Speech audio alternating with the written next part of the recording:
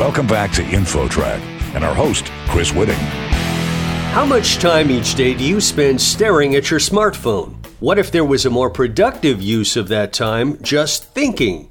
The New York Post published an article by our next guest about a recent study in the Journal of Experimental Psychology. And our guest is Andrew McDermott, a senior fellow at the Discovery Institute. Andrew, before we get to the results of this research, tell us who did it and how they did it. Well, this study was called Thinking About Thinking from researchers in universities in Japan and England. And what they found was there's a lot of research out there on the different types of human thinking, but not a lot on what we think about thinking, especially in the digital age. And so they started out with the hypothesis that people tend to underestimate and underappreciate the benefits they'd get out of just free thinking. And they went out to test that hypothesis. I see. And then what were the results of this test of the hypothesis? They gathered together, I think, over 250 different people, and individually they had them sit in a quiet room for 20 minutes, no belongings, no smartphone, no watch. They couldn't get up and do anything, eat or sleep. They could just sit there and think. Before they went in, they were asked, well, what do you think this exercise is going to give you?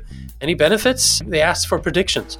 And then they measured that against what the participants said about the exercise afterwards. Basically, what they found was a very large and significant increase in the amount of enjoyment and engagement and interest that the participants thought they were going to have going into the exercise. So really, the big takeaway here, Chris, is that we tend to make decisions and choices based on predicted value. And if we don't predict there's going to be any benefit to free thinking, we're going to actively avoid doing it. And those smartphones that are in our pockets, that helps us. It just makes it very easy to do that. But there are actually, in fact, good reasons to just think. Now, I saw some research, I don't know who did it offhand, but it said something like, after 5 hours of smartphone deprivation, people start to go crazy. How do you convince people they don't need to go to their smartphones?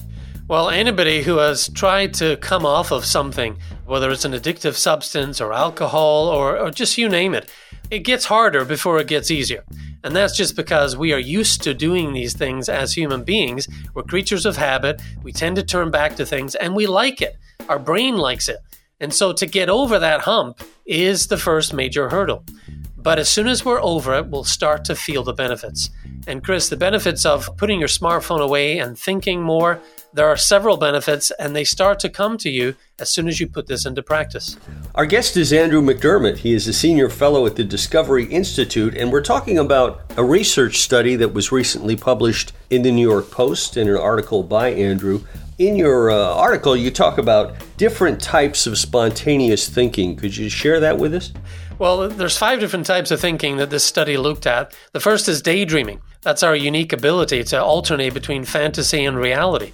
And, daydreaming gets a bad rap. We see it in the movies and TV shows, someone not paying attention in class. There's this idea that just daydreaming is a waste of time. But it does, in fact, have value. It's a force in us that can facilitate change. It can make life more bearable at every stage of our lives. It's just one of those types of thinking that does actually have a benefit. Another one is called mind wandering. Some people call this a brainstorm. And this, Chris, is our very own mental space. Put aside the idea of the metaverse for a minute. You already have a private, virtual, mental space you can step inside anytime to let the juices flow. The eureka moments will come, novel new ideas. You'll be able to solidify your experience so that you can make decisions, but you got to go there first instead of pulling out that phone and going there. And there's plenty other types as well. There's future thinking, where it's just that. It's simulating your mental future, thinking about the things you'll need to get there. So it involves problem solving in the present. There's autobiographical memory recall, which is looking back and getting meaning from the things that we've experienced. And similar to that would be nostalgic thinking, which also has gotten a bad rap in the time that we live in. It actually can be a reservoir of meaning, researchers have found. It brings the past into present focus and increases our sense of belonging in the present. So lots of different types of thinking if we just give ourselves some time to do them. Andrew, for someone listening who says this effective free thinking sounds pretty good, how do I go about doing it? What would you say? don't bend over backwards. Don't change things too quickly and too drastically. You can start with the 2 minutes you spend pumping gas, right? How often do we pull out our phones? Even, Chris, in the bathroom, right? We're pulling out our phones instead of reading something or just contemplating. So 2 minutes here, 5 minutes here, a 10-minute walk. Work up to 20 minutes a day or more where you're actively just doing some free thinking. Be intentional. Don't do it at the wrong moment when you're driving your car or you're trying to pay attention in a meeting. Be intentional. And I would encourage you to keep a record of your thoughts. Get a journal and just write down what comes to you in these moments of thinking. This is you. This is the mental you. And it's tied to the spiritual you, and it's tied to the physical you, because before we do anything, Chris, we have to think about it. So let's give ourselves a chance in this digital age and think more. One of the things that people do, some do well and some do not, is tune into intuitive feelings, their intuition. I would imagine if you're just thinking of your smartphone, you have no intuition working for you. Is there a way that you can maybe encourage that? I would say, your smartphone can bring you a lot of entertainment, and yes, it can connect you to some human beings, but in a weaker virtual sense.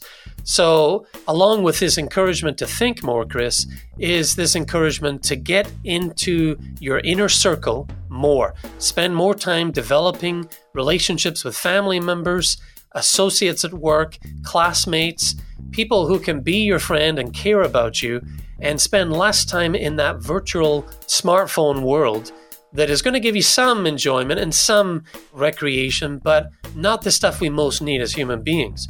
So yeah, intuitive thinking, bounce it off other people after you've had a chance to think for yourself. Then share it with others, people in your close circle, and then you can build meaning off of that and go with it and do with it what you may. Andrew, do you think we'll ever be able to go back to the pre-smartphone era?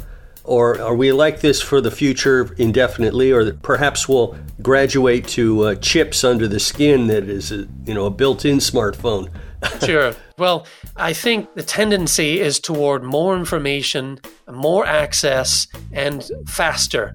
If you are somebody who wants to pull away from that and really get inside yourself and live that inner life that you need, that will help your outer life, you're going to have to make that conscious decision. Not everybody's going to do this. I mean, think of the cartoon WALL-E. I know it's funny, but these humans on this spaceship have forgotten how to walk. They're just being dictated by screens and the visualizations around them to live their lives. I mean, what kind of life is that? So that ultimately is where we're headed, I believe.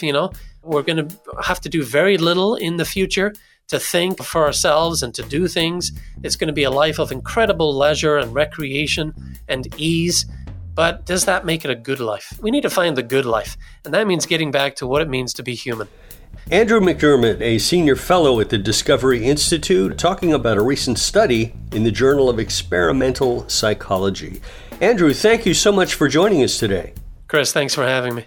You're listening to InfoTrack, a production of Syndication Networks.